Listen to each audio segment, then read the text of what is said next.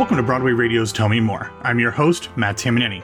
Here on Tell Me More, we strive to talk about projects and topics that don't often get covered on theater podcasts. On today's episode, I had the privilege of talking to the legendary two-time Tony-winning composer and lyricist of Nine, Titanic, and many more wonderful shows, Maury Yeston. This past Friday, Maury celebrated his 75th birthday, and in honor of the occasion, PS Classics, which was co-founded by Maury's former student Tommy Kasker, released Maury Sings Yeston, an album of over 40 years of demo recordings that Maury made, many of them in elaborate multi-track studio setups, shortly after the specific songs were finished. The album includes some songs that are very different than what ended up in the show, songs from shows that never made it to the stage, and some songs that are nearly identical to the versions that we know and love today. In our conversation, Maury discusses his process of recording the demos and why he felt compelled to allow PS Classics to release them now. He shares the story of the show that was destined to be his big break, only to never materialize, and then in turn actually led to his big break, and much, much more. Both our conversation and the album are incredibly special and insightful, and I highly recommend that you listen to both. So, without further ado, here's my conversation with Maury Yeston.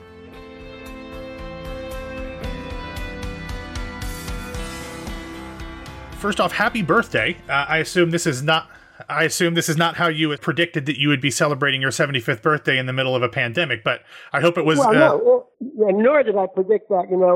Tommy Krasker was a freshman at Yale when I was the director of music studies, and, he and David Loud and Ted Sperling and all those people, they were all my freshmen, and I taught them harmony and counterpoint, and I did not anticipate back there in the early 70s that we would both be old, and he'd have a record label, and we'd be doing my show. It's crazy. Yeah. And great at the same time. Yeah. So how was that? Was it a birthday weekend? How was the whole celebration of the show and all those kind of things? Oh, no. At this age, really, you don't make such a big deal. You're just very happy to get up in the morning. And, I think that's about it. But Tommy and I have been friends for so long, and he had this idea because he and I go way, way back. I mean, I can just remember back then I was just starting to write Nine, for example, and sometimes, I would like be hanging out with some of my students and say, I just wrote this song. You want to hear it? And we'd go into a practice room and I'd play him something I just written. It could have been an unusual way for that matter. And so we go that far back. And Tommy also remembers that. And then what happened was that when he graduated, I gave him the job of being one of the rehearsal pianists at the workshop of Nine when we were literally putting the show together. Oh, wow.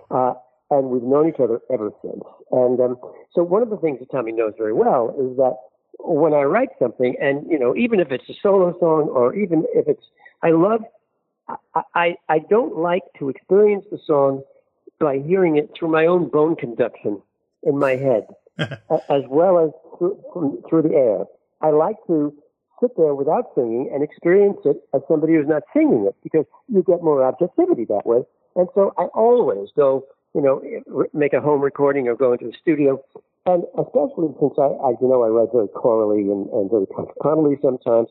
And because, I've right about the time back in the 70s, you could go out and buy a 4-track Kiak and multi-track your voice. Yeah. The Beatles had been doing that. And so, I would do that. And in a number like the Bells of St. Sebastian or the Germans at the Spa, or a lot of the Titanic. And Tommy, of course, has known all these things because through the years we've known each other. And so, so he's very familiar with all these demos I've done. And some of them I've gone into the studio and they're very cleanly done. You should know that all of these triple and quadruple and choral doublings of my voice over the years has come to be known in a small circle of musical theater as the Maury Tabernacle Choir. It's always been my name for it. So Tommy thought it's so interesting, just in terms of getting a glimmer in my process, since so many of these things have gone out there in the world now. They've been Broadway shows, they've been all over the world. Wouldn't it be interesting? And he wanted to do this as a kind of a birthday celebration, to take, a slew of these really interesting, terrific demos and put them out and call it Maury Sings Yeston. And I said, that's fine. One of the things is, as you know, I also taught the BMI Music Theater Workshop for about 25 years. And so, just as anything I can do to help and encourage young writers to learn how to write. And one of the things is you see the process by which you've written something one way, but the time it's on the stage, you change it for whatever reason. And so for all of those reasons, I thought, well, that's a great idea, particularly that it's not a very expensive record to do because we already have all the demos. Well, and that's what's so interesting about it, this album. And as I listened to it over the weekend, it's so beautiful and at times chilling to hear these songs that we know so well from the original cast albums. Every one of those things I had literally just written it, probably within 3 days to a week. It's amazing to hear the germ of what they would become. And it's such a piece of musical theater history, in addition to just a great album. I mean, it's something that is, a truly a historic piece of musical, preservation. Yeah. And interestingly enough, I find what's interesting is not only how the rewrites came, but how much of the original complexity of the arrangement still exists in the orchestration, and in many cases, the choral parts and how the show turned out. San Sebastian has hardly changed at all from that. Yeah. And some of the others, for example, the one I think my favorite is the Barrett song, because Peter Stone and I were writing Titanic, and we loved writing it together, and so we knew we have to figure out, we have to tell the audience why it sank and why did that happen. And so we knew that there were these three characters who could give us a lot of information. There was Stoker; he was down there knowing they were going too fast, and then there was the radio operator, and he knew that the SOS wasn't being heard because until the Titanic sank, ships used to turn it off at night, and the guy went to sleep. And the lookout guy, he knew that he couldn't see anything because there was no moon that night. And so we decided, somehow we had this surrealistic idea that while on the ship, we would hear the sound of a gavel, knock, knock, knock, and the calling of a witness. And back there on the Titanic, historically, the witness would be testifying at the inquiry, in the future, after the ship sank, explaining why he thought they were going too fast. And it sounded crazy, but we loved it, and we wrote it that way. And obviously, I did the demo that way. I had the man who was going to be Brian Darcy James comes, and he's the witness. And we did it for all three characters. And then when Richard Jones came into the picture, he said to Peter, he said, I think it's fascinating, but I think we better just jump on the ship and it's just great melodrama all the way through. And I think we should cut those inquiries. And Peter, he never cut anything. He hated cutting. Peter Stone, on my sainted grandmother, Peter Stone would say, even if you asked him to cut a syllable, he would always say, "But that's the only reason I wrote the show."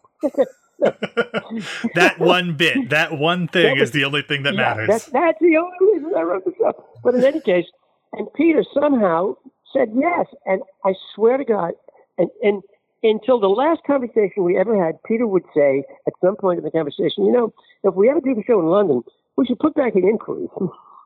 But in any case, so I think it's fascinating, that version of it. And in a strange way, as a radio play, it's kind of, it's compelling.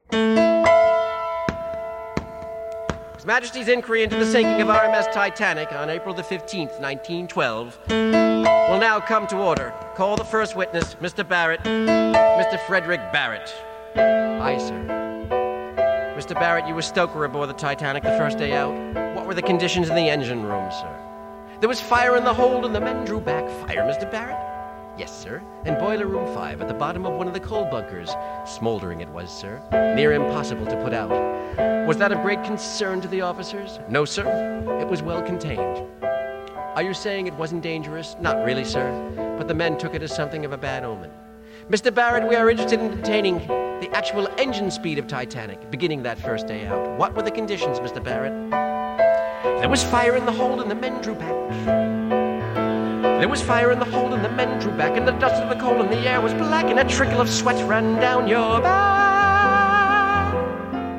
And then there are two things about the captain's table. One is that the first draft was sitting at the captain's table, and so and that was the number that was supposed to go in the show. And when I heard it, when we did it in our workshop, the desire was, let's show them all having the best of everything in the world, the best hotels, the best places to go, all of the artists and historical things of the time.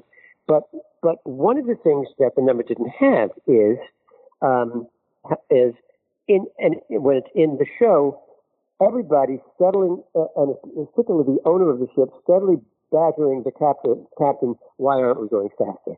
And so I wrote a different number called What a Remarkable Age, which tells all the same things about the new inventions going on, and parachute has been invented, a man invents a kind of film, he calls it cellophane, you can see through it, but at the time we could interrupt it with the captain being badgered. And so I thought, well, okay, let's put that original, and then of course the ragtime, when I first wrote it, I wrote it as a ragtime, and only when, as we developed the book, we realized that Vicki Clark, who played a middle-class woman, kept trying to jump into and crash the first-class ragtime scene. I had to change it, and so I rewrote the number to accommodate that. So I think those who are interested in how these things develop will find lots of stuff like that in these demos, and then find other things that are literally note for note and word for word from the moment they kind of sprang out of my head and my hand to whoever's doing it now, somewhere in Japan or in Peoria, hasn't changed a note. Yeah. But I'm very glad we did it, because you really do get a sense of how people create shows and put them together. And it's kind of very exciting. Yeah, and I always love, I've said this before when other albums have come out like this, but I love hearing songs that are performed by the composers, because it gives you kind of that original authenticity that whatever it becomes, whoever ends up singing it, generally, and no offense, present company, of course, excluded, generally sung by more talented singers. But it is such a different experience to hear the person who wrote it, who has it in their bones, to sing that song. And what I think is great about this is that there are some songs on this album, or on this double album, that have never really been heard before. I mean, there are obviously, you mentioned some of the ones, Unusual Way, which is, an anthem that I can't not hear Laura Benanti's voice when I hear that from the revival. But there are some songs that, honestly, as much as I love your work, I've never even heard of the song before. Yeah, well, there's a show that didn't get, the Queen of Basin Street didn't get on, yeah. and that was the one that was supposed to. It was Mike Nichols directing. It was J. Preston Allen, who had written The Prime Minister's Gene Brody, and who had written the screenplay to the film of Cabaret, and Tommy Tune, and Alan Carr, the great impresario, who, my God Almighty, he had discovered Olivia Newton-John, and he had produced Grease, the movie, and what happened was they didn't have a score. And when Tommy told me, I said, "It's my favorite movie in the world, Tommy. Let me work on spec. Let me write 6 songs." And I wrote about 6 songs, and we had a big meeting in New York, and they literally tied me to the furniture. They said, "Mike said, this is going to be, this is putting it in New Orleans. This is hilarious. This is going to be wonderful." And I resigned my professorship at Yale for a year without pay to do the show. And what happened was that they were so convinced that this was going to be the most remunerative thing in the history of Broadway. All of those 4 people could not make a deal. And here I was, wow, this little professor from New Haven. My son was 7 years old, I decided I'd forego my pay for a year and do the show. And actually, the show fell apart because they couldn't make a deal. In the summer, of 1981. And there I was for the rest of the year with no La Cage aux Folles, nothing to do. And, I had those songs, and nothing is ever wasted. If you write something, it doesn't get on, so you find one day, 5 years later, you're doing another show and you have a trunk. But what happened is that around about October, I was having a cup of coffee with Tommy, and he looked at me. He had nothing to do either, and he said, "Let's do 9." Wow. And by December, we were in workshop for 9, and 9 opened on May the 9th, and we won all the Tonys on June the 9th. June the 10th. What an amazing year. Like that. Yeah. What a crazy year. And so, but family and friends always talk about that show, that score that took place in New Orleans. In fact, when Gerard Ellis and Dreamy did this review, Anything Can Happen in the Theater, we put three of the songs from The Queen of Basin Street in that show, and you all will be able to hear that on the Maury Yeston. So it's a musical biography, but what it really is I guess the last 4 years of the life of a writer, and the process of writing. And since I write so completely in terms of the piano part, which really does instruct the orchestration and how that goes, and the choral arrangement, you really can see the connection between the first idea just between 3 days or a week after it's just been written in its complete state, and how it ends up on your cast album years later.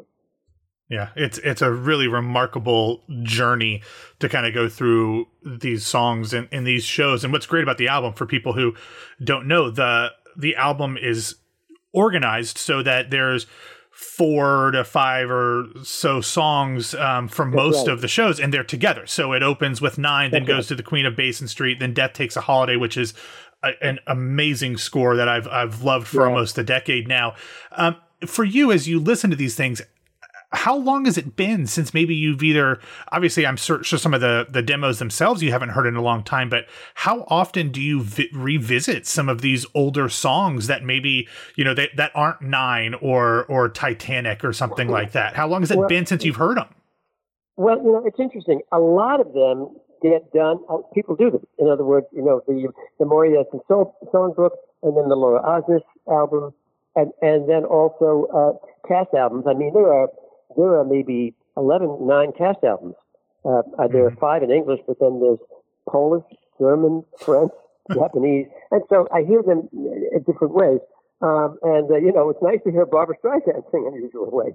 And so I do hear them often, but there are some that I still play them.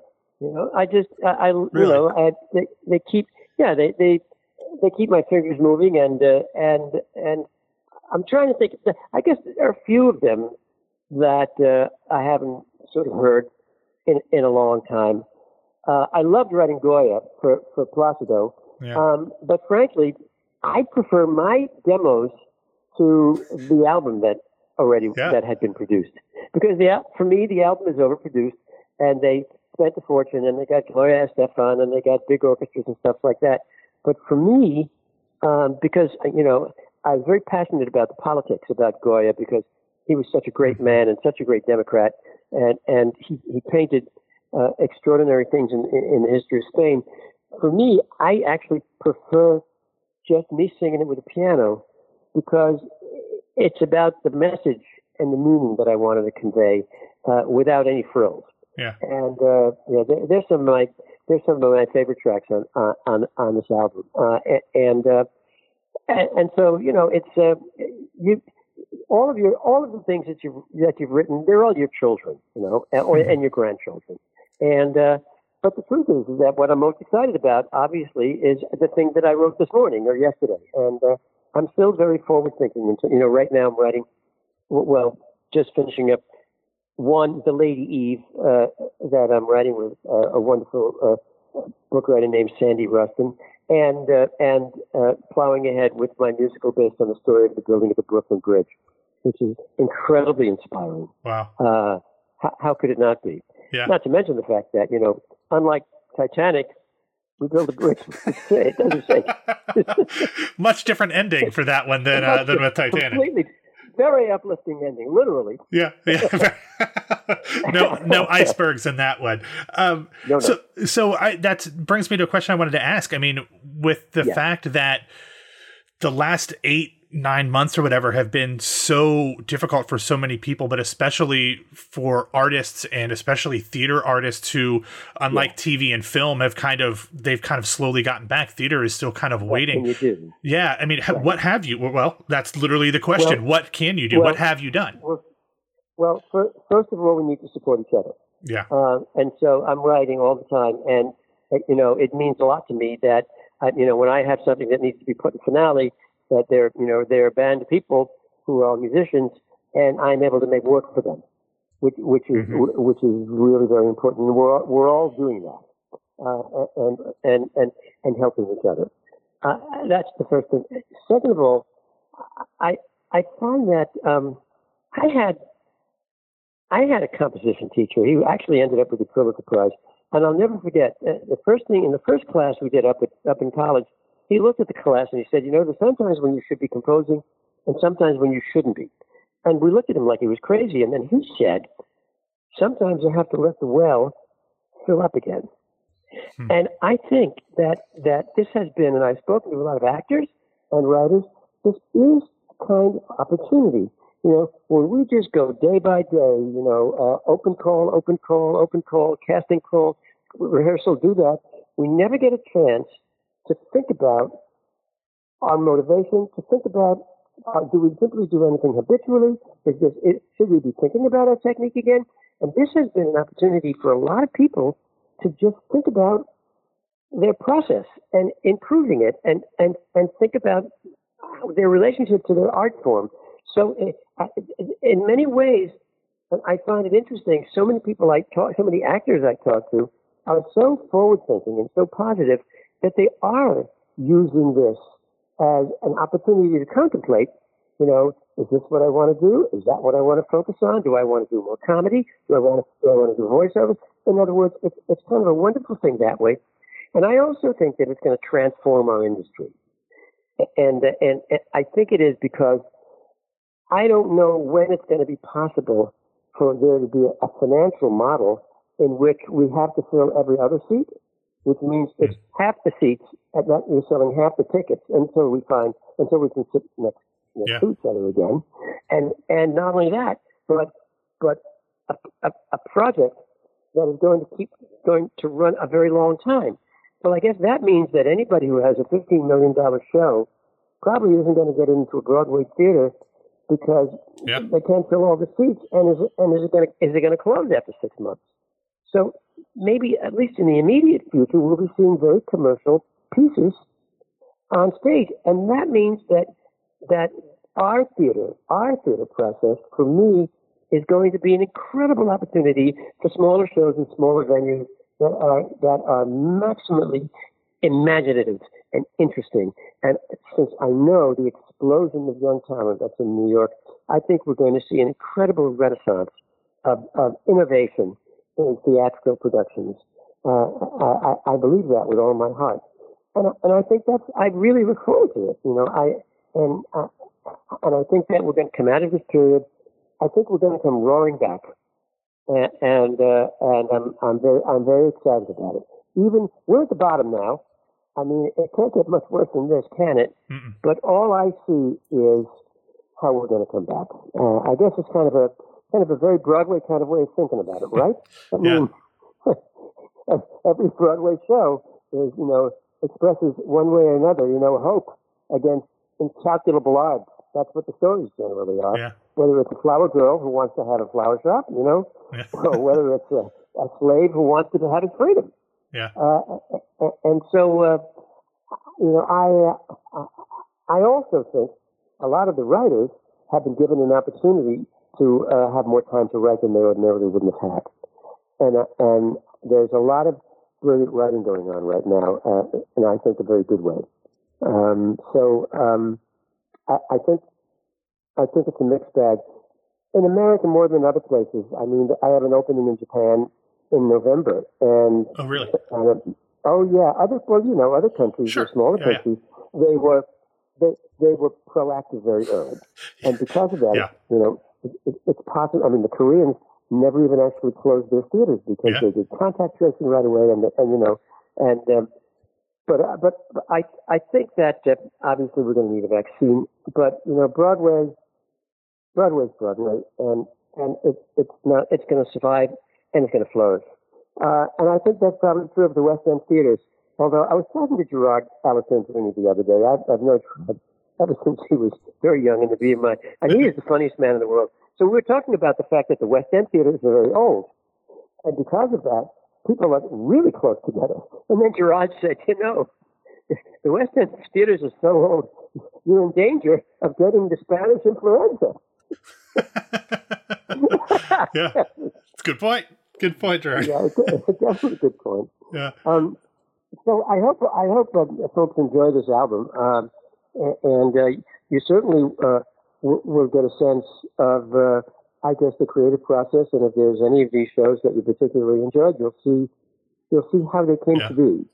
And you'll see, I guess, somewhere in it is the investment of the excitement of having found a new idea, because the period of discovery is there in the performance. Yeah. Well, and that's yeah, and that's what I'll wrap up on this question. When I think of your work, I think of things that are rich and complex and nuanced, and kind of listening to this album, I just got this sense of joy and excitement, not just from your voice, but from just the way that you sing them. And it was so kind of rejuvenating for me to listen to when we haven't really heard new things. We've seen, Zoom performances and virtual performances, but there was something very exciting and nourishing in listening to this album. I just wondered, what do you feel when you're writing a song and then recording a demo for the first time? What is that? It's the brilliance of my discovery. Yeah. Of it. It's the joy of having done it and having had that moment of saying, "Wow, I wouldn't be recording this if I didn't think I didn't love it. If I didn't think, wow, this is great." And so you're getting to hear it before the self-doubt comes in. It eventually comes, then I take it. Before a month later, when I say, "Oh, I can't show that to the world. That's the worst thing I've ever written." But see, so you're hearing it the moment I'm fooling myself into thinking, "Wow, this is really good." And so, no, I think it's absolutely the joy of having created something that is really that you're the only audience, and something in you isn't embarrassed to show it to the world. First showing it to yourself, and all of us who write things go through that moment of joy.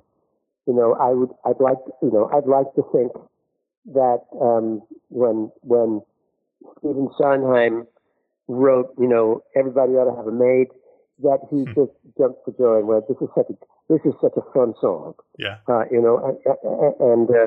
And don't forget, I've seen it because I came into the VMI workshop in the very earliest days. There was me, Alan Menken. Alan had just graduated from NYU. Ed Kleban was there, and Ed would come in and play some things that he was just writing for a chorus line. Wow. For the class, and you could hear Ed, singing those songs, and it was so baffo, and it was so good. We knew it was going to be a massive hit.